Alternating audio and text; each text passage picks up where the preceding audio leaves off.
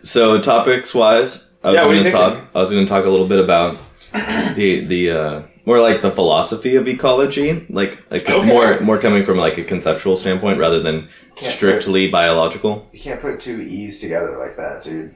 We're What? not gonna study, all right? Study the philosophy of ecology. There's philosophy of science, okay? Why can't we just... Can we do the physics of ecology next? There we go. That is a lot more complicated. Alright, everyone take biochemistry 450 and 451 from OSU. Hold on, let me go kill myself. Me and Dan took ecology and that was the shittiest fucking class. Because it wasn't ecology at all. Tell me why it was a shitty class. It wasn't ecology at all. Half of the time. So it was in high school, and for some reason... Yeah, I know, right? For some reason, because of the whole No Child Left Behind initiative... Right. They essentially just, like, had to teach us a bunch of, like, basic science shit to make sure no one was, like, out of the loop of basic concepts. Uh-huh. So we didn't even go into ecology almost at all. It was, like, we learned about tectonic plates and shit, and, like, it was bullshit. No, it was a joke. I went in there wanting to learn about all these different ecosystems. I tried really hard to find, like, a lot that could be, attributed to. But exactly. Volcanoes. Yeah. That'll be interesting when you go there. But it wasn't that. It was like, essentially they just ripped all the basic shit you took when you go to like biology 101. Yeah, like a general science. Yeah, it was general science bullshit.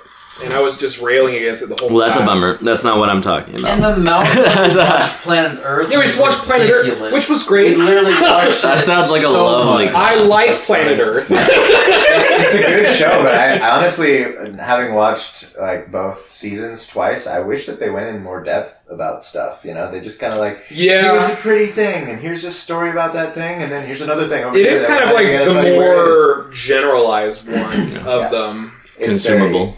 Yeah. It's like, isn't Earth amazing? Yeah. That's like yeah. Which, I mean, they do a great job. They do. They do. You guys all watched the second one? Yeah. I loved that bit when they were in the cities and like...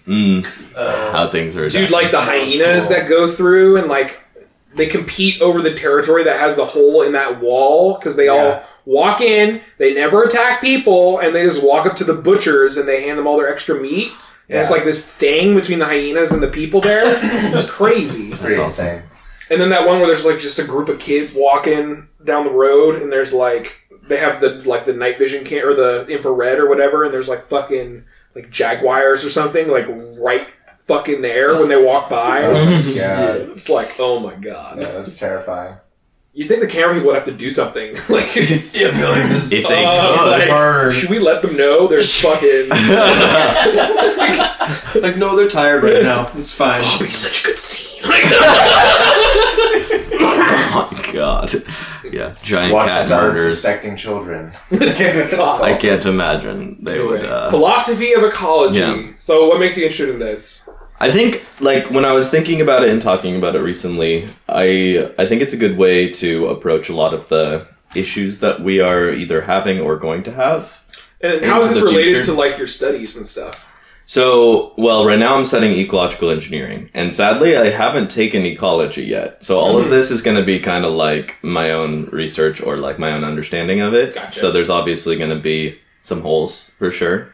But yeah, I think that coming from an ecological engineering standpoint, there is basically, like, to run down that real quick, there's not a lot of ecological engineers. And even though there are some, there's no actual government supplied test to license them. So every ecological engineer has to get environmental engineering licensing. So there's not even really a concept in our culture for a ecological approach to engineering versus one that's purely from a more like chemistry based environmental engineering. So the main difference is that ecological engineering takes into consideration a lot of the biological factors that we interact with, both like through our wastewater like treatment and our regular water treatment, and also just how we harvest things in general. So this is just generally engineering from the point of view of being ecologically sustainable. Yeah, and actually, instead of thinking, so like environmental engineering tries to do that too, but they try to do it by mitigating the negative like things that we put into the quote unquote environment. But the idea is that it's more complex than that. It's more of an ecological approach where it's like environment usually is classified more as like climate and the kind of like bigger ideas, versus ecology is particular to where it is you're doing any of the engineering. So what is it? What rivers are you contacting with? What is your, what are all of your populations, your species? Okay. Well, I haven't heard this distinction before, so let me know if I got this right or not. Yeah. But are you saying that an environmental engineer is one who simply builds conventional things but tries to do it in a more sustainable way? Whereas ecological engineers are trying to have like a broader picture of how construction is fitting into that ecosystem?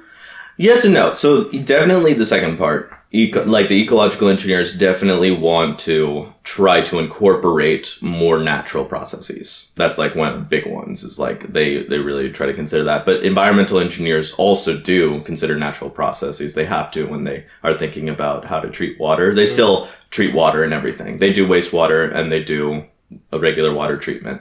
But the big one is that ecological engineers try to utilize some of the resources that we have in the ecology around. So like the big difference is in environmental engineering, it's almost always like wastewater treatment is almost always in like human built structures that will be like, there's a process that they have to go through and we get cleaner water at the end. And maybe we throw some bacteria in there to help along that process. But in ecological engineering, we'll actually use entire wetlands to process water. Okay. So we will make sure that obviously you have to be very certain that you're not putting anything like detrimental to the ecology around or into the water. But you are like, okay, well, we also have this resource that we're not using. We have it so that like our wastewater is like, there's a lot of chemical nutrients in there that can be used for growing any kind of life that can use it. Yeah. And so what we do is we would like put that into a piece of land to actually rehabilitate the land. And there's been a lot of like studies that will show the life increases in it. There's like more diversity and let me put this another way. So, environmental engineering is just trying to make the things we build not fuck up the environment, whereas ecological engineering is trying to create a synchronization between civilization and the environment so they're helping each other. Exactly. Okay. And the only reason why, like, I don't want to bash environmental engineering because they're the ones who have been that's how it started. A lot for a long time. That's hugely important. Exactly. Mitigation versus actual synchronization. Exactly. Right. There's just so much, for me, I see so much potential in thinking of it as more of an ecology approach because you get like all of these issues that we have today seem to stem from the idea of like humanity being not even like the curators, but like as though they're removed from the ecology, they're removed from the natural systems of the world, and which is part of the problem. Exactly. Well, I think it's, for me personally, like I think it's one of the biggest problems. Yeah, and that there's also a lot of potential for using the understanding that you can get from ecology and applying it to our social spheres that will actually help a lot too. What's an example of that? So like that, I think, is coming from a place of, like, if we just take, like, the bipartisanship and we can do, like, a super easy, like, obviously overgeneralized example of, like, bipartisanship, it's, like, trying to find, if we take for granted that those are two different populations, or at least two different species, we can say, and they're all trying to live within a society, it's trying to understand what those, we can look at those two sides as being, like, predators of things or maybe in competition with one another. But we also know that in ecology, there are a bunch of symbiosis that can occur. So there's species that can work together in like commensal relationships and actually help both of them. So like the idea, abstracting society and seeing it through the lens of ecology. Yeah. Gotcha. Yeah. And yeah, we were talking a little bit earlier about not wanting to, making sure that we don't fall into the negative, like, ideas or, like, I guess toxic ideas of social Darwinism and stuff like that when it comes to ecology, because that's also a leap that someone could make, but that's not the point at all. It's the idea is to understand that there is a biosphere, and then there is, you know, your personal ecology. There's all of these different levels that come into play when you're thinking about the world, the concept of the world. But it is a framework that I think is especially beneficial to thinking of how you interact with people and how you interact with the things around you and what other systems may be going on. So, like, the other idea that I think is really cool is, like, talking about, like, some of the Democratic candidates right now are talking about automation. So, like, Yang talking about automation. That idea of when we automate something,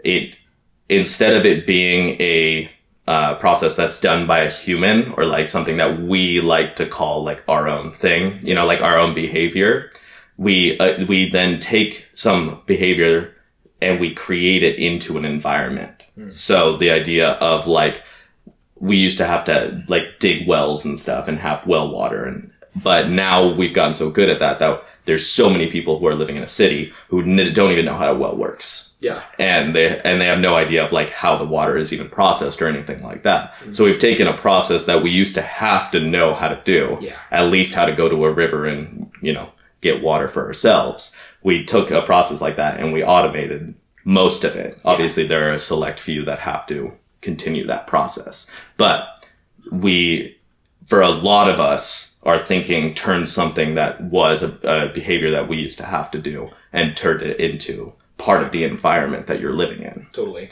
So that was, like, another really interesting aspect for me, because there's a lot of really interesting ideas that can come from that, like understanding what we're going to automate. What does that even mean if we automate all of our natural resources that are necessary for life? What would that even mean? Like, what would that, like, where would we then put our energy and stuff like that? There's all of these ideas that we want to do something, and all of that can be found within ecology. Yeah. Different behaviors and stuff, different propensities towards things. We can, like, try to figure out why things do something depending on the environment that they're in. Yeah. And there's a lot of work with, like, sociology and environmental psychology and stuff like that that's also trying to take those kind of concepts into consideration. So I just think it's a cool framework. And I think that it ultimately leads to a collectivistic idea, more collectivistic, not getting rid of the individual, because there's plenty of it in ecology showing that the individual is so important to a species population. Like, being able to have a really cool mutation happen that will allow that animal or whatever species to be so successful that they recreate, they take over a whole new niche and will become this whole brand new thing, an emergence kind of idea. And so maybe taking that kind of idea and applying it in a cultural way to understand any kind of cultural changes that evolve out of our current, like, social sphere and culture spheres, as trying to think of, like, the groups who adhere to that kind of culture as an emergence, and how does, like, the environment, or how do the collective species best incorporate that emergence to allow for the least amount of negatives to come along with it. Yeah, I very much agree with that. So yeah, I think that's really the overall, my thinkings on it. You know, I think there's a lot of more exploration that I have to do to make those connections tighter and really understand, like, practically what that would mean. But one of the things that I think is easy to pull from it is that it's definitely a framing situation where it's like, when it comes to how inflamed some, like more nationalist thinkers, or some even, like, far leftists who also have, like, a group identity and in-group, out-group. Yeah. There's, like, that tendency can lead towards, competition between groups. Yeah, for sure. Instead of an understanding that we're all part of this system, and how do we best, you know, make it so that everyone is flourishing. the tribal whole infighting as opposed to a larger tribal identity. Yeah, I mean, like the tribal thing is also interesting. There's like, I would say that if you get caught in that tribal mindset, that you're also not actually considering the potential power or even the actual power that humans have to affect the ecology. So like, for me, it would be like, if you get into the point of where you've made your sphere of influence or that sphere of understanding to be even just like the United States, it's like you're diminishing the truth of how you're actually interacting with everything. Totally. Like if that's your sphere of influence is just like politics, like you're not taking into consideration how you're treating the world around you in actual material terms. Definitely. So, yeah, I think that it's a good way to make sure that you're not missing any kind of framing, any kind of worldview. So like being more of a humanist where you see like all of humanity as your tribe kind of a thing, or the biosphere itself. Well, true. Talking about. So like there's this idea, and even like, I don't know, I think that there can be some like religious tendencies to look at humans as kind of like curators or like protectors or some sort of like shepherd of the land. They have like they have power to reshape the land kind of idea, or like to really change what it is that's going on. Yeah. And really taking that on and understanding what that means, and really understanding the interaction between what how humans can affect the biosphere, but also how the biosphere and everything, within the biosphere can affect us. Mm-hmm. And really actually considering those. And I think that's just more, I think it's more benefit. I think there will be more collectivistic thinking if that's the frame that you take on, or at least mutualistic thinking. Yeah. Because it's like, we can get into these petty squabbles where we're looking on such a small frame that we don't consider that it's like that same idea of like, there's a tidal wave coming. And everyone's just worried about how taxes are being shipped around. I think that's something we keep coming back to in our discussions, is that idea that something we're missing right now that's so crucial is that being grounded in that connection to the world around us, that, being parts of nature and, that we're all part of that. Yeah. Well, and I think that is something that I think is historically true too. Because there's always this idea of the apocalypse coming, and almost always it has some natural component to it when it comes to a mythology. And you can take it metaphorically, which I think is the most useful, but I think there's also a useful idea within it that shows that there are, if we look at Pompeii or something like that, where there are these natural forces that people literally just don't even think about at all. Mm-hmm. And then they just happen. Yeah. And there's we know that they happen now. Yeah. So we can either try to integrate those ideas into the way that we behave, or we can have an ignorance, an actual chosen ignorance to push it aside and then hope that it never happens. Yeah. And it's, that we're doing right now. Exactly. It's so complicated though, given that the solutions necessary to face it have such, systemic implications. But do you see, for me, I get I understand, a lot of, the fear or the complicated, the worry that it's too complicated for us and stuff like that, or, we're gonna have to make a lot of changes. But I think that there is a huge amount of surety and confidence that we could have if we take on that kind of thinking. Oh, I agree. And I mean, the polls are saying that the people are getting more and more behind it. Mm-hmm. I mean, you have a majority of Americans in favor of a Green New Deal now. That's crazy. I mean, that's absolutely nuts. Totally. Seeing the strikes in the schools. Yeah, the global, the youth climate movement. We mentioned her in one of our earlier things when she first started it. Greta Thunberg, something like that. Mm-hmm. But anyway, she's Swedish, and she just sat out on the curb and refused to go to class, and got a bunch of kids to join her over climate change. Mm-hmm. Ended up speaking at the UN, and then just recently, I think a couple days ago, it was global youth strike from school over climate change. I mean, it was millions of kids. Yeah. Millions of kids. Cool. That's amazing. That's amazing. Like 150,000 in Australia. There was another really big one in London. I mean, it was crazy. It's Greta Thunberg. Nice. Nailed it. It's nice to see kids, like, with the mass shooting in Florida, a bunch of kids were just like, yeah, they didn't go to...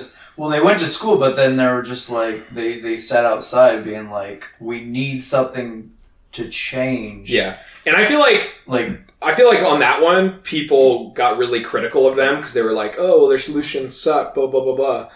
To me, I feel like, if you're having kids marching in the streets like that, it should be less like you're micro-critiquing their solutions and just take it as a sign that something's unsustainable. Oh, of course. Like, if your children are rising up to say, this isn't working...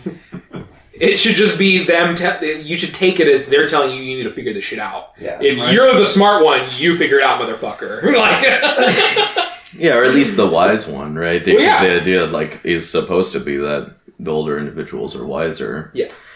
We shouldn't expect kids to have the solutions, but we should expect them to tell us when we're fucking it up. Dude, to me, and that's, I think the most beneficial way to look at new blood, or kind of the whole liberal versus conservative side of things. It's like you try to integrate. Conservatives should try to integrate things into the existing structure. Yeah, they shouldn't just retain the structure as it is. It's like if you think of it as your own personality. It's like, if you have this emotion rising up that's telling you that something's not sustainable in your life. Mm-hmm. And your reaction is to suppress it brutally, you're not going down a good path. You're going to cause more, toxic interactions within yourself in the long run. Totally. And that's exactly what happens in society too. If you don't try to understand and integrate and respond to those forces telling you something's not working. Totally. And that goes back to Howard Zinn saying, the voice of the oppressed, or the actions of the oppressed is, what is it? The cries of the oppressed are not always just, but if you don't listen to them, you'll never know what justice is. Yeah, sure. And I think that quote's perfect, where it's like, or Martin Luther King saying, a riot is the voice of the unheard. That kind of thing, where it's like, you need to learn from those outbursts telling you that something's wrong. Yeah. Well, and again, it's also interesting that you chose, because, for me, thinking of it in the ecological conception, it's like you chose something that's individualistic, where it's like you chose psychology, where it's like if you have something new, new form coming in, or new behavior that you want to have, that something inside you, an unconscious thing, is telling you that you need to behave this way, and then you repress it, then it's bad. It's like that same idea can be seen in the psychological ecology, where it's like there's a lot of different psychologists who think in the form that each individual is more of a collection and an ecosystem of personalities than just one particular one, which is obviously a very different way of thinking about the ego. But it's like that you have these aspects of yourself that all are vying for some time, that you need to give some kind of, the idea would be you perform some ritual to be pay homage to yourself. The quote unquote gods within you, the archetypes within you, kind of idea, and that they can be integrated instead of creating the dark closet where you hide the parts of yourself you're not okay with, which then fester and become all your problems. Totally, exactly. And the idea too is that for me, the way that I think about that is, obviously if you take on that mindset of you have different parts of you that you need to satisfy, you have to be able to, this is where the ego comes in, a positive kind of constructive version of the ego. It's you use that aspect, that conscious aspect of yourself, to communicate between all of them.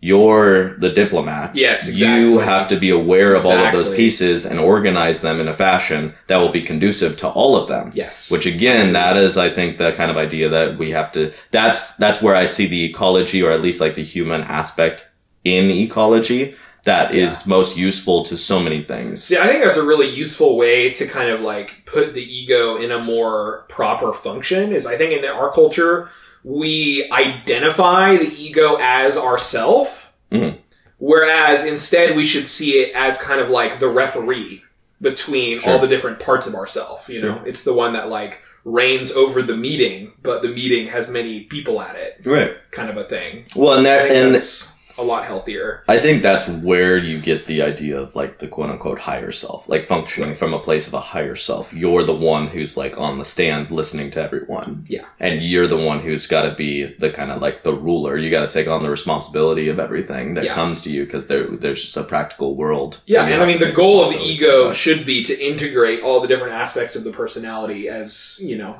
as healthily as possible. As any like leader would. Yeah. You know? Exactly. You're a leader of your life. And when we think about what kind of leader we are inside our own minds, a lot of times, you know, we have various autocratic tendencies in ways we should be aware of. Well, and you say, and there you can start actually like, you know, thinking, conceptualizing politics or anything like that from a place of like ecology too, you know? Well, I feel like a lot of people think that the kind of people that like stuff parts of themselves into a box and pretend it's not there. I feel like those people have an idea, whether conscious or not, that their only choices are either to bend to the will of their feelings or to completely dominate them. Sure. And I think that's not true. Like, no. I think the healthiest way is to be able to listen and accept all of the different feelings you're having and things going on within you without needing to let them have the last word. You know, it's like they need a seat at the table, but that doesn't mean they lead the meeting.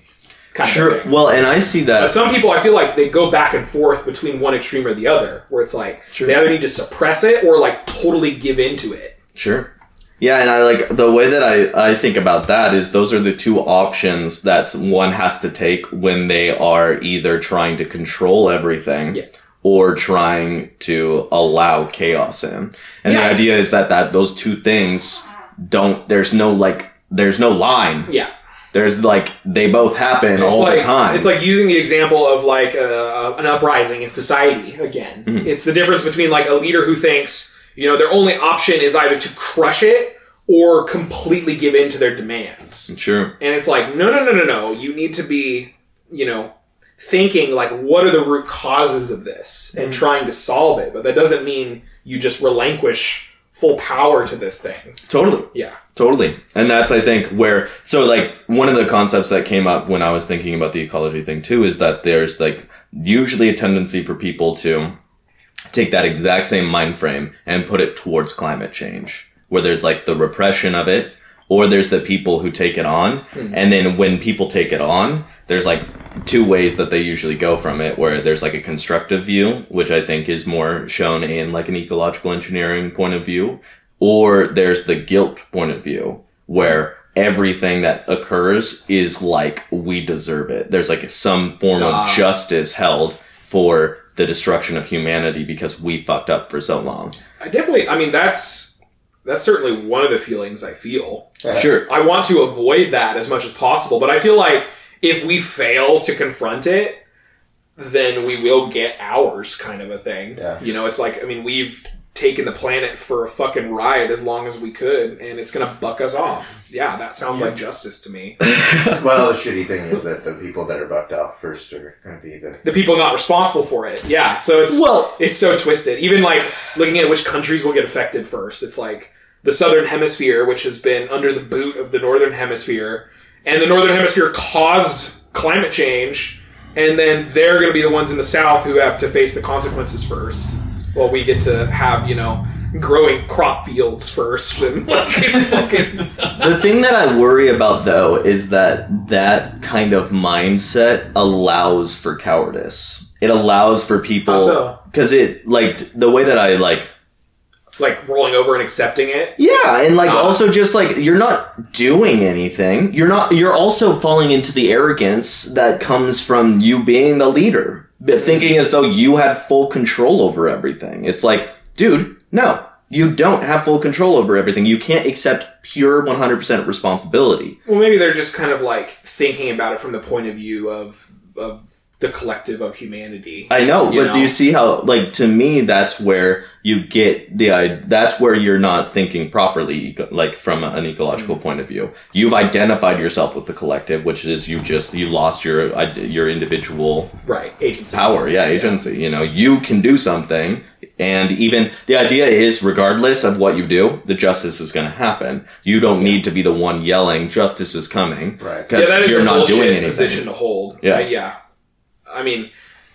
Yeah, I completely agree. And I mean, even if we think that's going to happen, we should align ourselves with whatever portion of humanity wants something better, you know, that's fighting that. Totally. You know? You shouldn't just roll over to it. Exactly. And that's, I think, that I would more aim towards that because I think that there is so much more energy had in that. Yes. Rather than the guilt, you know? Yeah. And you also, I mean, you actually begin to consider the hard questions. So you begin to consider what that means for our resources. How do we politically organize? Yeah. Or, you know, through like any kind of government action, how do we adapt to this new world that's creating? Yeah. You stop having the fighting or like the rolling over or whatever, and you try to say, how do we make this work? Let's be constructive, not just destructive, you know. We're already destructive. You're doubling down on it by doing this. Yeah. You know? So, yeah. One of the other things that I also thought about was, like, with the whole hard questions, is there's a lot of moral things that come with that kind of, like, guilt, or, like, let's say, like, the overvaluing of particular parts of nature. So, like, or even the overvaluing of certain parts of society, which is, like, the concept of diversity. It's, like, there's also, like, trying to really understand what that means and what purpose it has will also allow you to relinquish some of the more difficult, I guess, outcomes that will be happening. So, like, the thing that came to my mind was the difference between polar bears and wolves. So, like, the fact that those two species are going, well, wolves are, you know, wolves will be okay. Yeah, wolves will be okay. But the idea... They're on every continent except Antarctica. Yeah. And before humans, they're the most successful predator on the planet, so... Totally. But we have had particular concerns for them because we've, like, actively... Even just something going away. Yeah, I still want to protect them, but... Totally. Anyway. But there's, like, both of those would be having... Like, let's just say that wolves are going extinct. That kind of idea, just to have the conceptualization of, like, if those two things disappeared. Right. It's like, there is the polar bear, which is a, you know, majestic beast that only lives in parts of the world. Yeah. And, you know, they've adapted to that scenario, but as the world changes, they're probably going to go extinct because they can't adapt. And they're not as ecologically important as something like a wolf. Yeah, that's way more important. You know, for ecosystems, for sure. So there's a lot of, like, you know, I'm sure we've all seen those little, like, memes on social media where it's like the polar bear is dying. Yeah. And everyone rallies around that and says, like, what the fuck are we doing? Yeah. You know, it's like, we're terrible people because this thing is dying. And it's like, that's not wrong, but it's not all right either. It's like, there have always been species that go extinct. And there's always been species that, like, will come out of new environments. For sure. So thinking as though this change in ecology, or the biosphere and climate, is going to lead to the destruction of everything, that is just not true. Like, that's not what's going to happen. That's true, but I mean, who knows how many lifetimes before life recovers, you know? True. How empty is this world going to be for how long? Well, who's to say we even create... I mean, what if we just keep fucking up the planet more past that? Yeah. You know? Well, and the thing with that is, like, they had years and years to evolve to that point. Versus it's happening so we might fast just keep cutting the grass so short that life never really recovers. Well, so that... Eventually as long as we're here. Yeah, exactly. And then other things will take over. And eventually the sun's going to eat us. The thing is, like, that's the difficulty comes into a more of a timeline thing. And it becomes into, what is it that we want to do at the end? Yeah. What is it that we want to say, like the sustainability idea? It's like, what are you sustaining? Are you sustaining every species that's on the planet at this current moment? Because yikes, dude, you're going to be frantic and you're never going to be successful in that. I think it should be less about that and more about just the general health of the biosphere, our biosphere, you know? Yeah, I agree. Yeah. But maybe that middle ground between like that identification with the universe and that identification with the individual is to identify with our biosphere and to think like we should be trying to make it as vibrant and, you know, diverse and healthy as possible. And we don't need to worry about the little details. We just need to work on its overall health and vibrancy. And I agree with that, but the difficulty there again is I'm worried of the people who will like say that means we have to help create a ton of species, not understanding that as long as you create an environment that is able to change. That's more what I was thinking of. It's like create that vibrant environment through which life can do its stuff. Sure. You know? But we don't really even know anything about that. You know, we know, so like the idea of like climate change. Okay. We know of this, like, we know of a few, mechanisms that are working in the biosphere that obviously change things on a drastic level. Yeah. Like we know that if you put a whole bunch of greenhouse gases into the atmosphere, things are going to warm up. But that's like, we're talking on levels that are nowhere near as like diverse as even the soil. The soil has a gajillion different species held within it. So it's like the idea that for me, the concept is we are gonna die. Like humans are gonna die. There's plenty of adaptation that's gonna happen when we're gone. There's like, we had bacteria who just killed everything, cyanobacteria and diatoms, that just killed everything, all species at one point in the world's history, just by creating all the oxygen that we love. So it's like, there's been complete changes of our biosphere that have still allowed for the vibrancy that we have today and that we have had in the past. Yeah. So not getting too hooked on this idea that every little thing counts, but trying to understand the overall mechanism and understand the humility that comes with the fact that when we fuck up by putting too much shit in there, not being responsible, by like not taking care of our earth, we're not to the point, we don't have the arrogance to say we're the end all be all. Yeah. Like we're gonna kill everything. It's like, nah, the world will be fine. You'll all be dead. I think that's hard. I mean, with like fires that example comes to mind where you need a fire to go through to make a forest healthy. Sure. And there's trees that have evolved for fires that could let their seeds survive. Yeah, fires. And I think can't germinate without a fire. Yep. Yeah. And then Earth is the same, where like there's ice ages, there's things that naturally happen that kind of cleanse it, and then life happens after. Totally. Life dies. It's also not necessarily true that this biosphere will survive this. No, we also have because there are models where the cycle just keeps going and going and going, and then the planet turns into something like Venus. Right. Yeah. I mean, that's one of the scenarios in that, that shitty end of the bell curve. True, but did Venus have cyanobacteria or diatoms already on it? We don't know. Because the idea there is that there will be a bajillion of the cyanobacteria. There'll be an insane amount of more extremophiles too, because of the acidification of the ocean. It would be interesting to see a planet that already had a robust life profile and then turned into a dead planet. Could life still find a way? Like the most hardy, crazy things. No, that's usually that is what we find. We get astounded by what we thought. Yeah, but who's to say it ever goes beyond that? Maybe the environment's so hostile that it's like, it's a rock with some bacteria on it. The only thing that tells us that it went beyond that is the 4.6 billion years that our planet's been around. Because it started there. Right. But we had all the proper things to allow them to grow beyond that. But maybe we'll lose those things. And those would be the important questions. Right. Would we lose those things? I don't think we would. What are those things? Exactly. But that's where, again, do you see, like, we got to the point of, like, worrying about a polar bear dying to worrying about whether or not the extremophiles that live in vents in the middle of the ocean are going to be able to get to the point where they create, the vibrancy of life again. Right.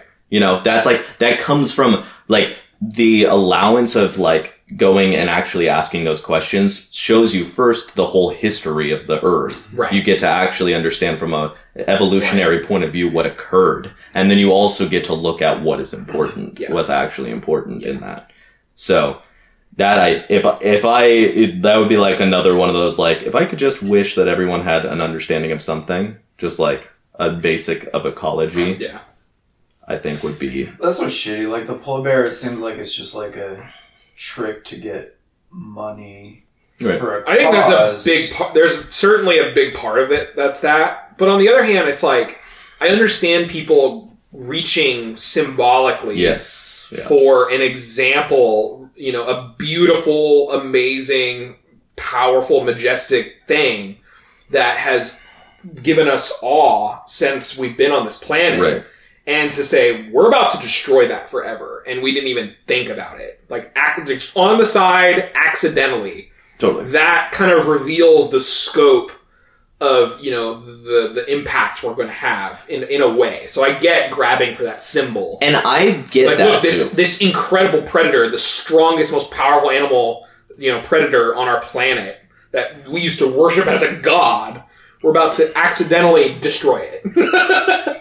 I mean, yeah, it is a great symbol, but Drew had a point of, like, if the polar bear did go extinct, would it have that big of an effect on the... I do think those are two different aspects of the discussion, though. Because one's kind of just like, what's the symbolic, emotional impact of what we're doing? Yes, and that's what people are grabbing at. Yeah. Right.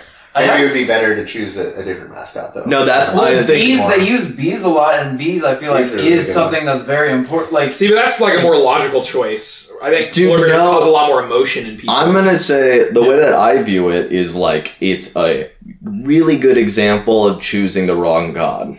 If you hold on to a god that we had in the past, of trying to glorify this one animal, and we kill it by not thinking about it, then that thing is not a good symbol to live by. Don't worship that god anymore. Worship the god of bees. Like, take on a new symbol that will actually be potent. That's why symbols over time go away. But I think that's the thing is, I think a polar bear is probably a more potent symbol to the average person than a bee. Because it's like, you have to explain to people the bee thing, and most people understand intuitively, or they've heard that bees are really important. Mm-hmm. But bees don't make people feel as strongly as like a big, powerful mammal does. I don't know. That would be interesting. I think bees are more powerful in a way. They are, but only through that intellectual understanding of their importance. But it's also, everyone interacts with a bee. No one, like, I've never really seen a polar bear except in a zoo. It's fair. So there is nothing that, and I'm not going to go to the Arctic Circle anytime soon,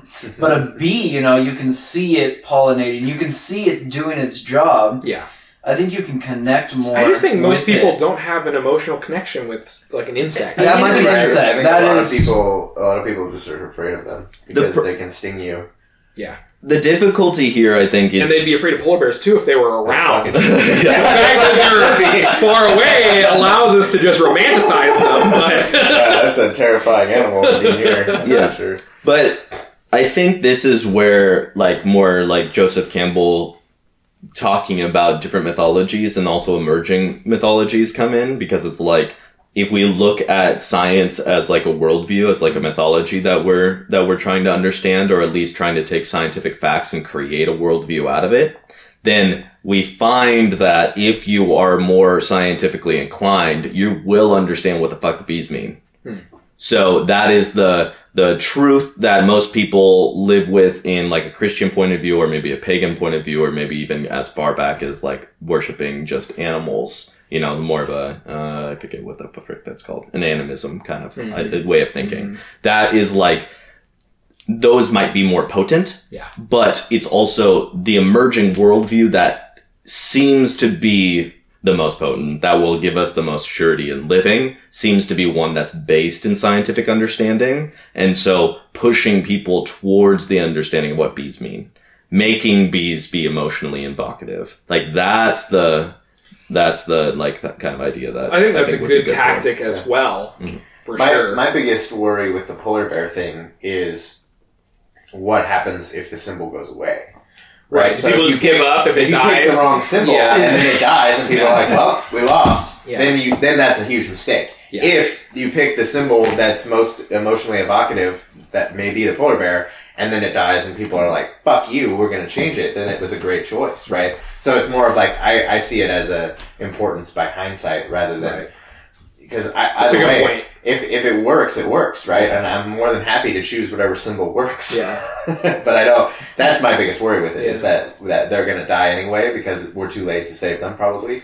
And so when that happens, what's the reaction from the movement? I think that's why I'm seeing like this reemergence of the kind of wanting to connect with like the hunter-gatherer traditions of like nature worship in general. I see that yearning for that emerging, and I think that's a healthier alternative where it's like you don't ground it in any one particular creature, but you're just like it's still evoking like that, the emotional, spiritual kind of connection to these creatures, their inherent value to us as subjective beings, and saying like, look, all the logic and all that is important, of course, but like, what does this mean to us that we're going to be losing all these creatures, and totally. Is that worth fighting for? Yeah. That kind of like I think people are trying to find the thing that the fire we can all huddle around for strength in this. What are we fighting for? Yeah, picking a diverse symbol was a good idea for like just this, and that's why I think it's really important that indigenous communities are trying to take the forefront in terms of the climate fight, because I think bringing that cultural tradition could be massively beneficial to people trying to engage in this kind of activism. Totally. Certainly the ones who need that grounding in something like that. Yeah.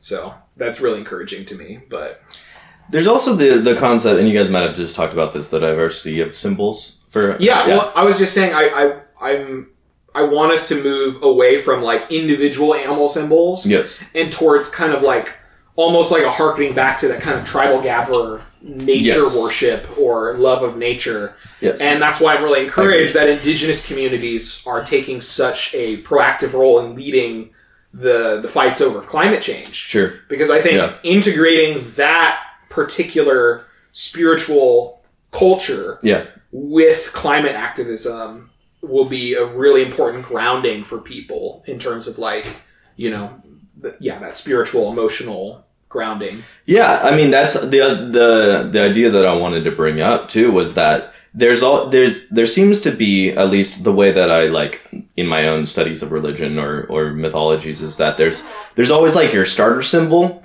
and then as you study it and as you contemplate it more, it becomes something more. Yeah. So like the idea of like the polar bear being something that the actual the idea that there is a species that was on the earth that is going away and that may go away or will definitely go away.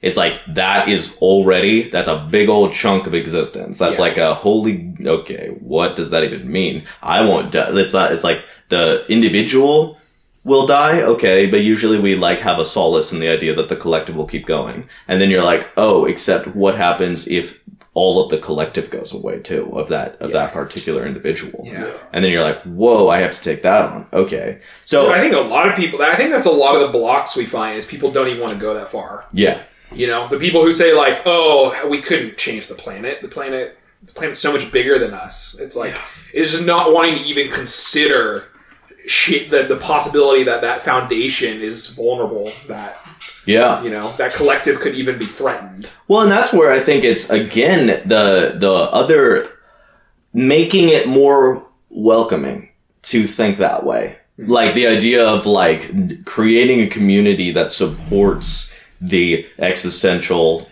crisis that constantly keeps coming up when we are trying to again adapt so much to a completely different world than we had conceptualized. Yeah. As at least as Western thinkers or like European people. It's like, maybe there were some indigenous cultures who are like we can't even talk about how more advanced they are in thinking this way than us. But it's new for us. Yeah. And having that commiseration is necessary. Having it to be like yo, we fucked up for a while, and we need to be able to embrace everyone coming into this new way of thinking, and like really get around and like make an active change, make those changes in the world that make us start living in accordance with the truth, and not this diminishing, and not this guilt, and not this all these negative emotions that like aren't useful. Yeah, they're just not really useful.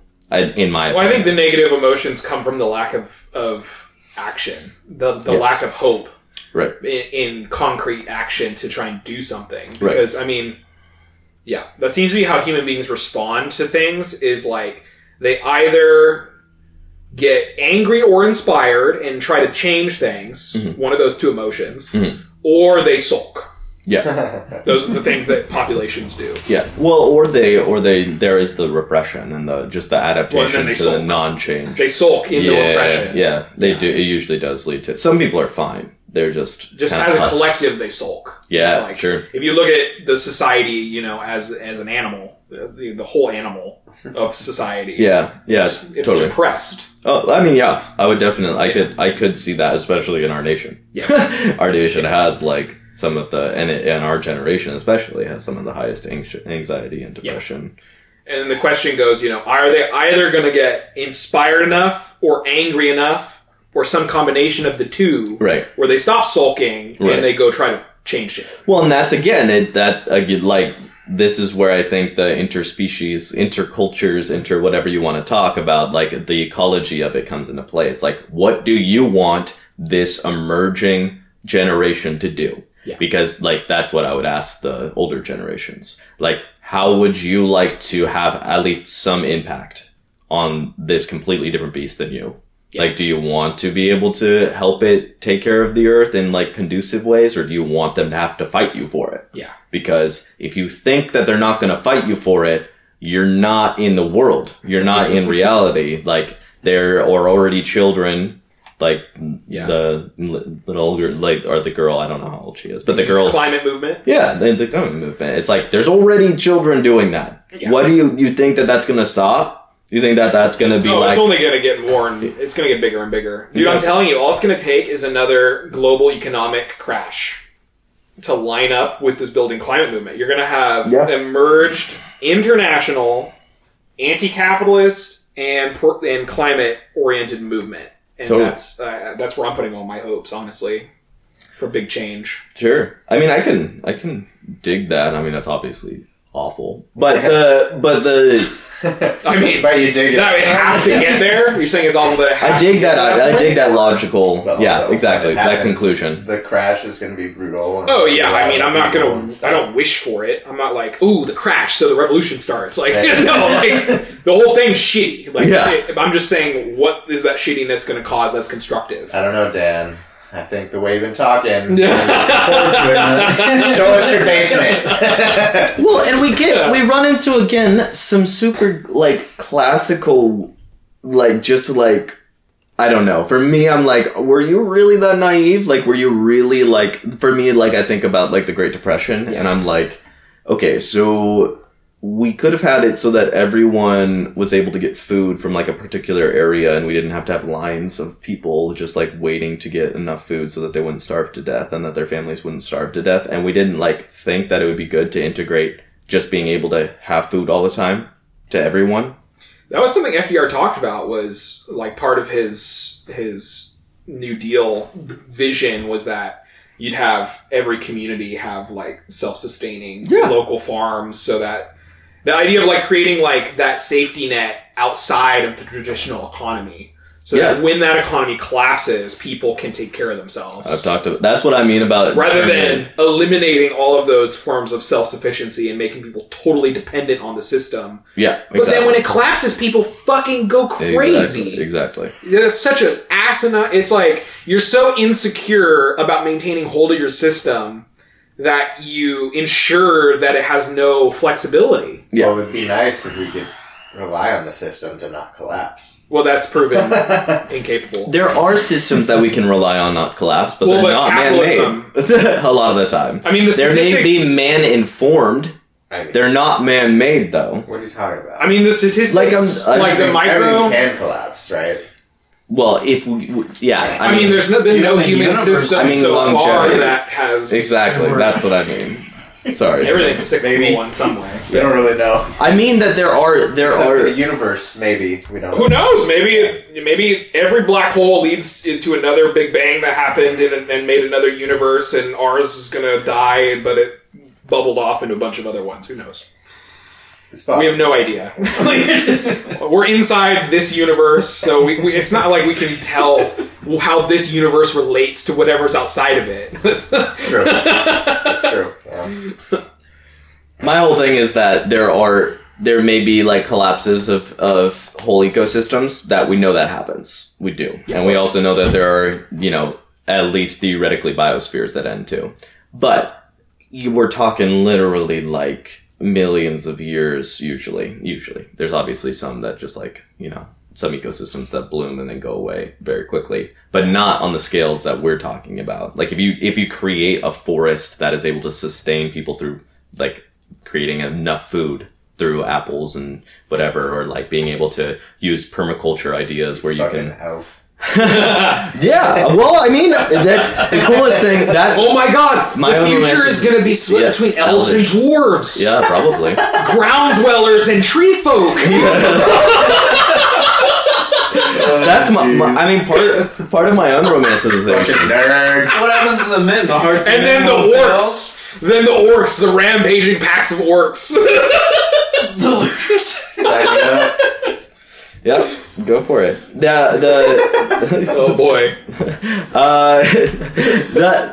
I just think that there's a lot that we can do that would be an integration between nature and engineering and human engineering. Yes, certainly. That would just be able to not so that we wouldn't have to ever worry about those kind of Great Depressions. Yeah, if we could turn cities into like functioning ecosystems that are like intertwined with the natural ecosystems, where we have like large forests intermingled within cities and like communal fucking fruit areas and just all kinds of shit. So the biggest thing holding that back is just the economical startup, right? Mm-hmm. And then just the ideas. I mean, the one that always gets to me is like there's a company that for air conditioning they do pipes underneath your lawn, and it like naturally just cools your house. Well, I also think that capitalism is a really poor instrument for constructing cities. Just like developing one step at a time based off of the profit motive in each step instead of having like a fuller vision of what you're trying to build. I mean, I don't know. We're supposed to have city planners that do that, right? Well, yeah, but they don't work very well. They don't work very well. They get paid off. They're super constrained. Yeah. Roundabouts everywhere. Look, we're doing our job. I mean, we need. I love thinking about what city planning could be, though, and like making everything beautiful and a lot for sure. Well, their budget's probably just not there. Like, they they can't really. Change. Yeah, we'd have to invest in that nationwide. We'd have to. Gross. That could be. I would love if that was part of the more taxes. The Green New Deal idea. Is that not? Well, to some extent, not that kind of like remake every city kind of thing. It's more like energy we can't even do that if we wanted to. Making cities more sustainable. Are you gonna like take down? Yeah, right. All of the skyscrapers? Everyone just hang out while we deconstruct and reconstruct all your cities. Exactly. That's not gonna can't happen. Yeah, but adapting that's we can do. Yeah, and that's the whole entire idea for ecological engineers is trying to figure out how to do that. The idea behind that is everyone has a lawn. And you lost me. Everyone has air conditioning, so you can, and it's not necessarily a lawn. You just put pipes in the ground that make I hope it's not a lawn, right? The idea save electricity that way. Well, fucking China. Lots of cool ways to do lots of China. Like, okay, not that I agree at all with their what they emphasize in their choices, but the idea that they're building whole cities before they need people to move into them. Pretty interesting. That's fascinating. If we did that, I've talked about and obviously made cities in a way we'd actually like them, not just like fucking stuff people in shitty apartments to work shitty jobs, but like making these really ecologically sustainable, vibrant, the new metropolises of the future before people go there. Yeah, that kind of like pre-foresight infrastructure development. It's just the way. It's not practical though for how our government's set up. Like we'd have to turn it. It'd be very practical. And the way they treat their people though, like that's no, for sure. Don't get me wrong.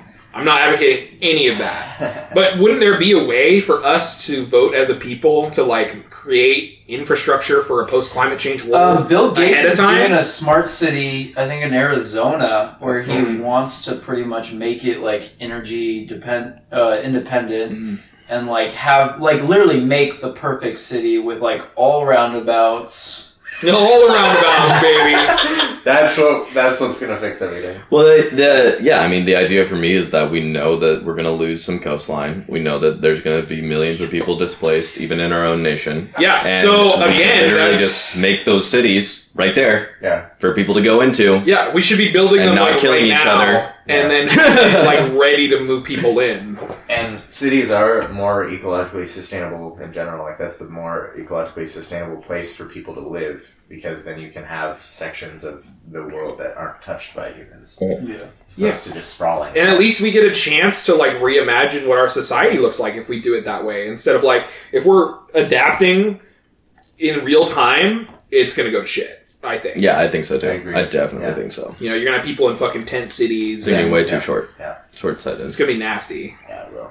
Apparently, New York is gonna spend like $100 billion trying to shore up Manhattan to prevent it from going away. Dude, I saw a fucking article where some scientists were proposing that we build like massive seawalls. Get into that, yeah. Like in the northern oceans to keep the cold water up there. Interesting. And they were like, literally, this would cost us less than the damage from not doing it.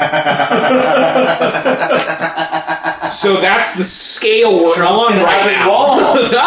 There we go. Walls in the ocean. That's to keep the cold water up in the north and shit. Like that's so much concrete. Oh man! It was this big paper, and everyone was like, "This is crazy." They were like, "We crunched the numbers. This is the cheaper option right now, compared to doing nothing."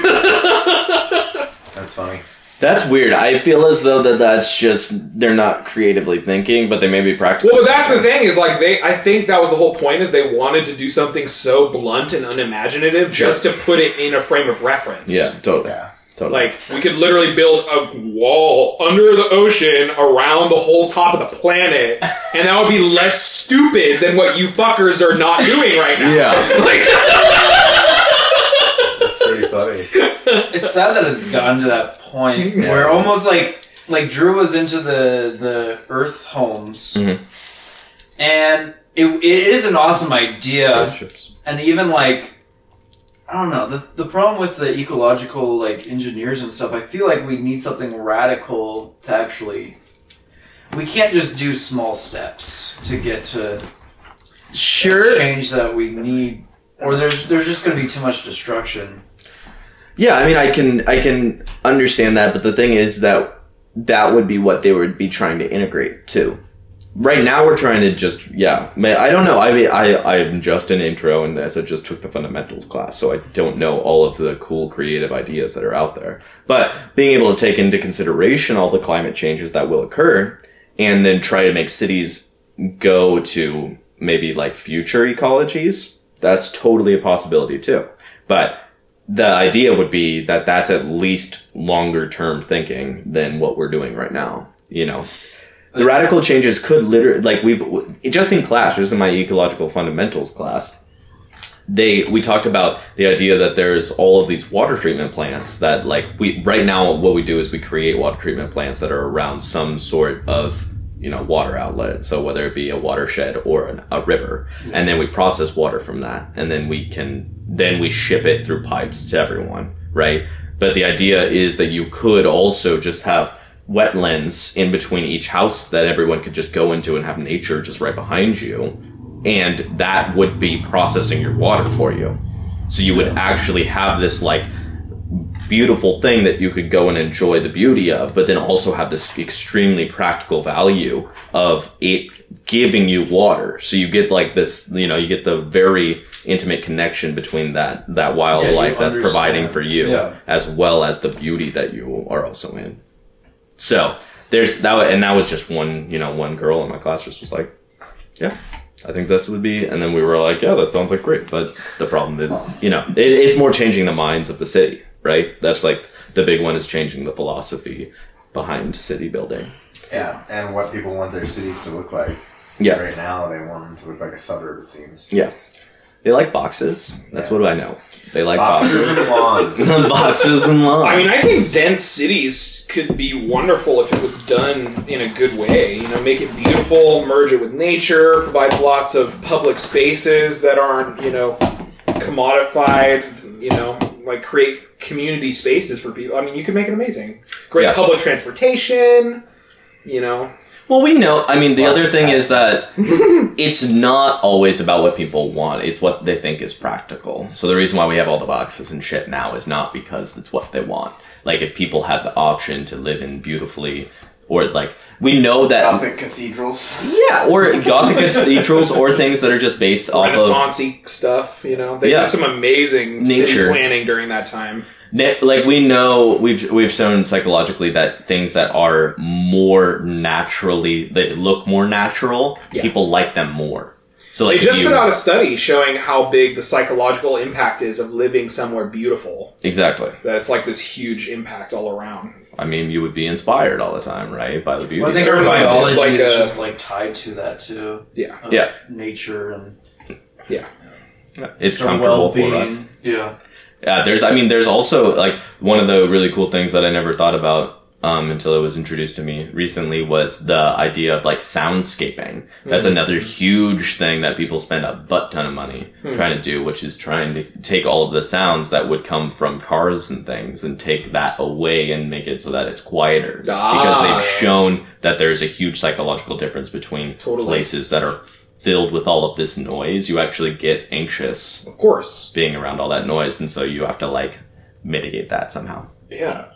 Yeah, or animals. You threw a bunch of animals into like this horribly stressful environment. Exactly. And we're just all like, okay. But again,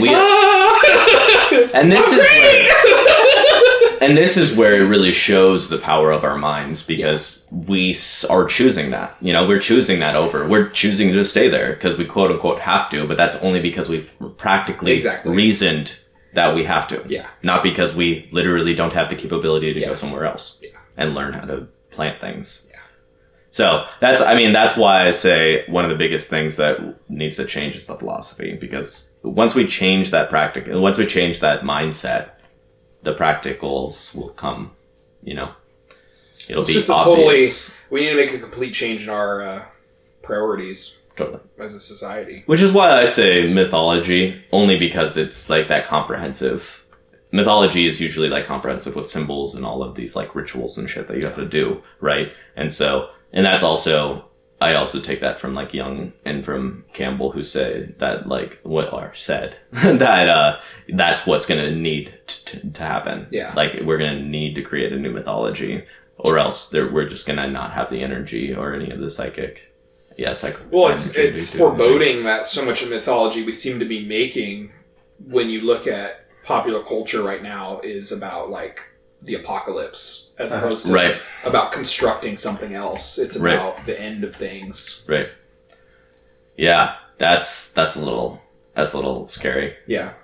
For me. I get it, because they want to destroy the thing that is, or they're just afraid it's going to be destroyed and there's nothing they can do about it. It could just be speaking to our collective fears.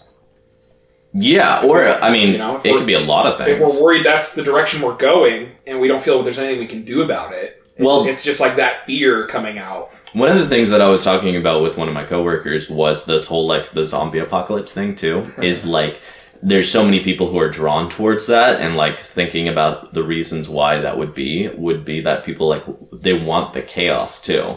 Like, there's this so much structure that is so unfulfilling. Yeah, it is very unfulfilling. Yeah, it's like, they don't know what, like, they're like, well, if it all got blown up, at least I'd be able to try to figure out how to live. And then if a zombie killed me, I'd be okay. Like, I'd be more okay with a zombie killing me. I'd die with my boots on. Yeah, exactly. The zombie thing specifically is interesting, though, because if you just wanted to get rid of the structure and have chaos and have to take care of yourself, then, you don't need zombies for that, right?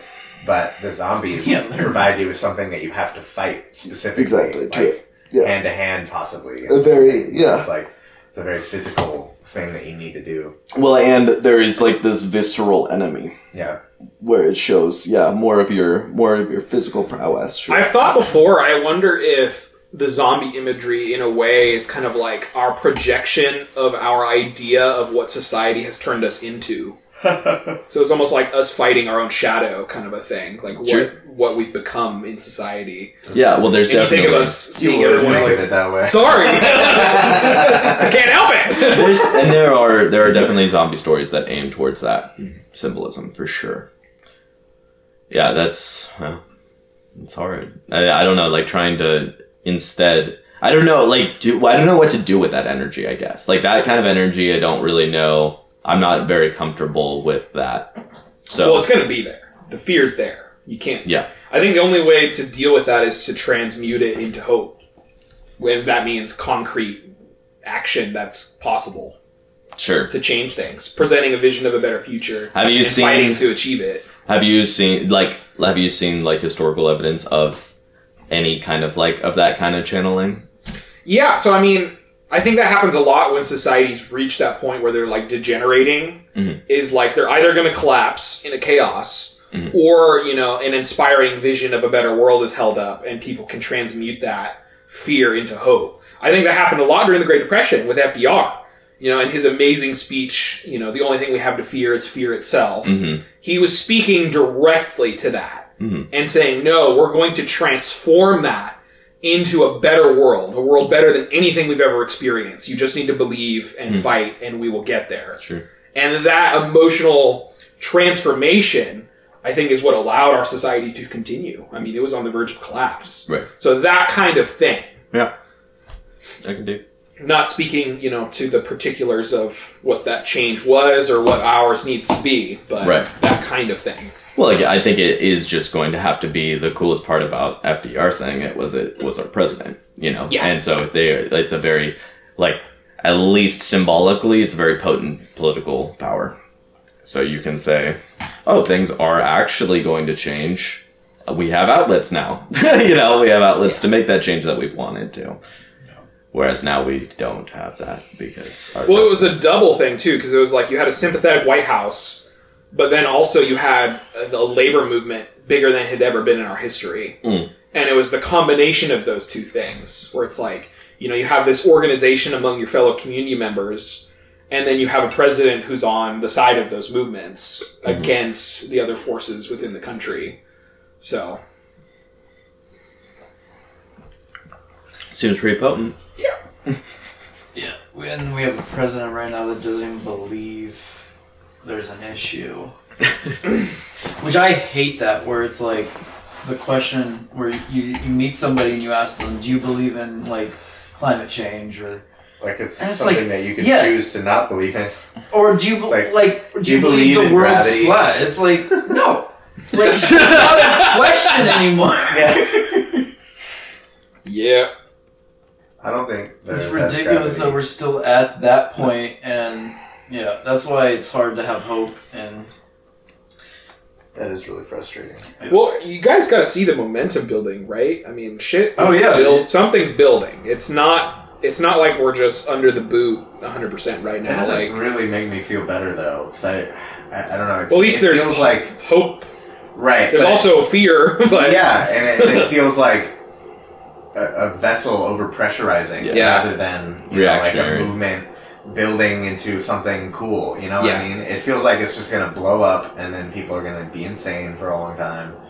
And that's the thing is you never know what's going to come out of that pot. Exactly. Well, again, this is where you get the idea of whether or not it's going to be the molting, whether it's going to be you're going to shed your skin that you've outgrown, or if you're just going to explode. Because one of those things are happening. You're not going to stop the growth. The growth is going to happen. So we can either try to release all the bullshit, release all this over-constricting systems, or we can just wait until we just explode. Either one. It's not going to stop, Yeah. What's really scaring me is that it seems the way the ruling classes in different countries are starting to respond, or some of them are aligning with this new emergent, neo-fascist movement on the right. Mm-hmm. as opposed rather than have even like social democratic policies happen. Their response to the threat to capitalism is to align with fascists in some places, and there are aspects of our own corporate elite who are interested in that development here. I mean, yeah, that's scary. Definitely.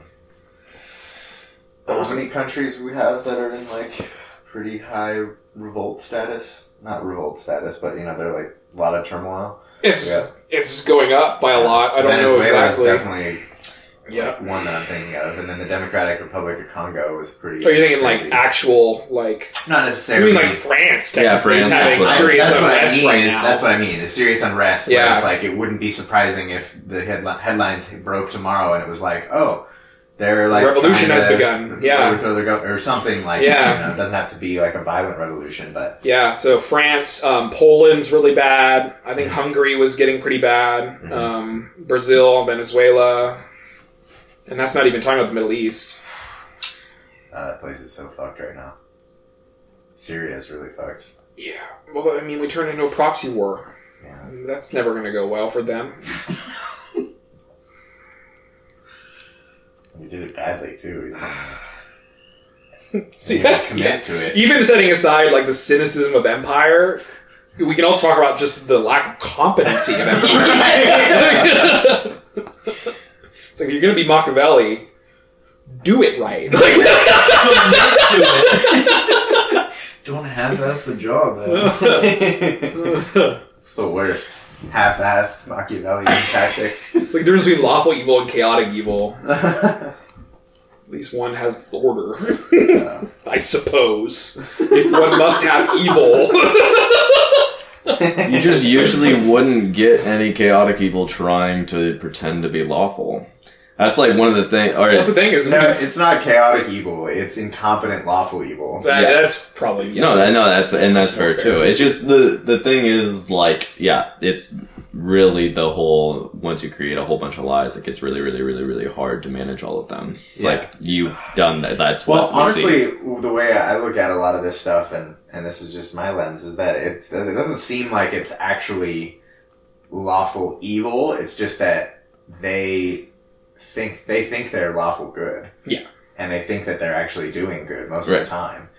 And it's just that but I think we have a different idea. I think we have split strains of I don't know. I feel like someone like Cheney and like the ideology he represented and like that whole kind of like neoconservative, like outright imperial magistrate kind of idea is more of like they genuinely believe that the evil is necessary. Right. And so maybe they say, well, it's for the greater good, but like they embrace that. Yeah. Where it's like, everything's a zero-sum game and I'm going to win. Well, so did Emperor Palpatine. Like that. Yeah, they're like that too. They're like that too. Palpatine was just like, well, he's a sadist too, but... Yeah. But you got to make him dark somehow. But that's what I mean. Is like he unified the galaxy, right? There's also some canon in the Star Wars universe that basically, like, he had foresight of an incoming invasion that was like this warmongering race that was going to come, like, and so he thought he had to unify the galaxy. In that one, he actually did, and he militarized it and then fought them off. And it was like, well, I mean. Not saying that he's a good guy, obviously. Right. Yeah.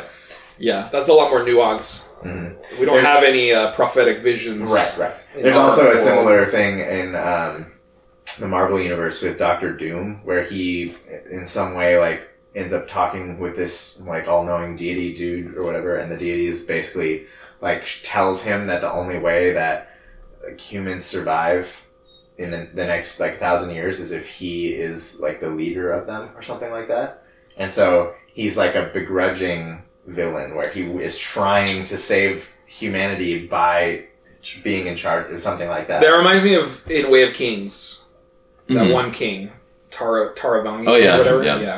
Just like him. Yeah. Yeah, no, it's exactly. He has the prophet thing going on, too. Yeah. Well, but that's the whole calculation, yeah. Talking about, like, yeah, you can, if you want to logic yourself, depending on the premises that you hold and the values that you hold, you can logic yourself into the reason why you have to be the god of everything. Yeah, I mean, I wonder I'm sure there are people in those positions today who view it as like, they're doing it for the good. But I wonder what percentage of that is just a justification of their own pre-existing desire. Oh, it totally is, because the one thing that they never question is whether or not they are bad. Right. It's not that they just take it for granted that they are good. They're the good guys. They don't think about it at all. It's not coming from a place of like they are they should be God because they are the righteous one. It's just that they've never questioned themselves ever. What's me? Yeah. Well, I mean, there may be some of those, but I don't think we can speak for all of them, right? I think there's definitely some people like that, but there's also probably other people that legitimately have questioned themselves and think that they are going to be the best answer and that they are doing if you question yourself, you're willing to ask people. I'm sure a lot of those people ask people. Maybe not the people you want them to ask, but they still talk to other people, for sure. Yeah. I think a lot of them need to justify their actions with some kind of ideology, because at some point in their psychology is a feeling of guilt and a recognition that they're not as good as they think they are. Well, we're talking about like a very abstract them, It is. Who are we referring to here? I think mainly, people in high positions of power in government and business. See, I think the ruling class, quote unquote. I think most people in high positions of power tend to have a much narrower view of the world than I think we want to ascribe to them. I think most people in those positions of power are like looking at their business and they're like, their little empire. How do I make my business better? They're not looking at it like, how do I take over more? See, but I do think there's a decent chunk of them who, because they're in that position of power, they come to think of themselves as rulers. And so they do think in terms of that global, and then they're the ones who actively play that game because they not only see it, but they like it. Well, regardless of if they actually conceptualize themselves like from a higher point of view as a ruler, they are. That is effectively what they are. But we are talking about like the psychological differences between how they perceive that. Well, this is what I mean. I don't think that like they actually consider themselves to be wholly good. They just don't consider themselves. They are not asking the question of whether or not their business is bad. They just completely say, I have to run my business. And I'm not ascribing, the evilness of like understanding that I'm, destroying the world in my Well, that is kind of part of capitalist ideology, which gives cover to people in these positions. Exactly. Is the idea that, if you're pursuing your own self-interest to the fullest extent possible, you are contributing to the greater good. Exactly. Because we said so. Because there's something inherently good. Because it is written, and it is written, thus it is so. Well, I think it's more like if you're maximizing your profits, then you're doing it right. Yeah. I mean, well, there's a lot and that gives you the cover to just act as ruthlessly as you want and call yourself the good guy. There's a lot of companies that are, breaking laws and doing criminal things, and I wonder how they justify it. But I think most of the corporations that maybe don't, they're like, most of them are gray. It's not like they're doing anything bad specifically. It's just they're not doing as much good as we would want them to, Or they just don't care about morals at all. I just think it's dangerous to do this. Like we're sitting in this little room talking about all these people as if they have the same ideology, they have the same psychology, and that we know what it is, and we have no idea what it's like to be them. Well, it's hard to separate like an individual CEO versus like what is the collective ethos of an institution that seems to act in consistent ways no matter who cycles through it. Yeah. Also, we're not making a very specific claim. We're making an overarching claim that they don't think morally. That's fine. You don't think, just because you have an idea of what value is, that doesn't mean that it's a moralistic thinking. It would be that if you're not conceptualizing yourself in a way that you could be taking advantage of other people, or that you could be allowing for a toxic relationship to occur in the world by you being a powerful person and other people allowing you to continue, whether it is in their best interest or not, that's just you not considering it. You're just being naive. Well, you're also ascribing your own morals to them, right? So they may have their own moral structure that they're adhering to. Sure, and that might be true too. But the underlying thing that I'm trying to say is that there is, at bottom, you can allow your morals to change based on good argumentation, or different experiences or new experiences, or you don't question it and you continue to act on your own dogma. And all that we can see is that there is new information out there. They're not changing. So it seems as though they have decided how they're going to act, and they're not updating their moral behavior. Let's be clear. There's plenty of individuals within that group that are different than that. But we're talking about like the overall actions of a class. You know? Yeah. Well, I think there's a lot of things at play here that may. So when we're ascribing these types of ideals to individuals in that class, right, it gets super hairy. Yes, it does. I agree. But when we're saying that the class as a whole is behaving like that, then we can't say why necessarily. Exactly. We can't be like, oh, it's because they're not acting morally. Well, they are. They're just acting. It's not like this whole class can act as a collective morally, because they're not a collective really. They're they're a conglomerate of collectives, right? And so I think a lot of what happens is you have the momentum of industry, for instance, where you have, so like let's take an example, because this is getting extremely nebulous, right? So, yes, it is. So let's say that, it doesn't look like businesses are reacting to climate change like we think they should, right? If you look at what happens in the corporate world, in at least the corporate worlds that I've been exposed to, you have a bunch of people in a room trying to solve problems that are like, there's a boiler over there that's overheating, or that one's going to break in 10 months and we need to spec out a new one. Yeah. They're not looking at like, how do we make our company better for the world? That's not what they're looking at. But that's not my critique even. Is like, I think capitalism is just not the right instrument to deal with climate change.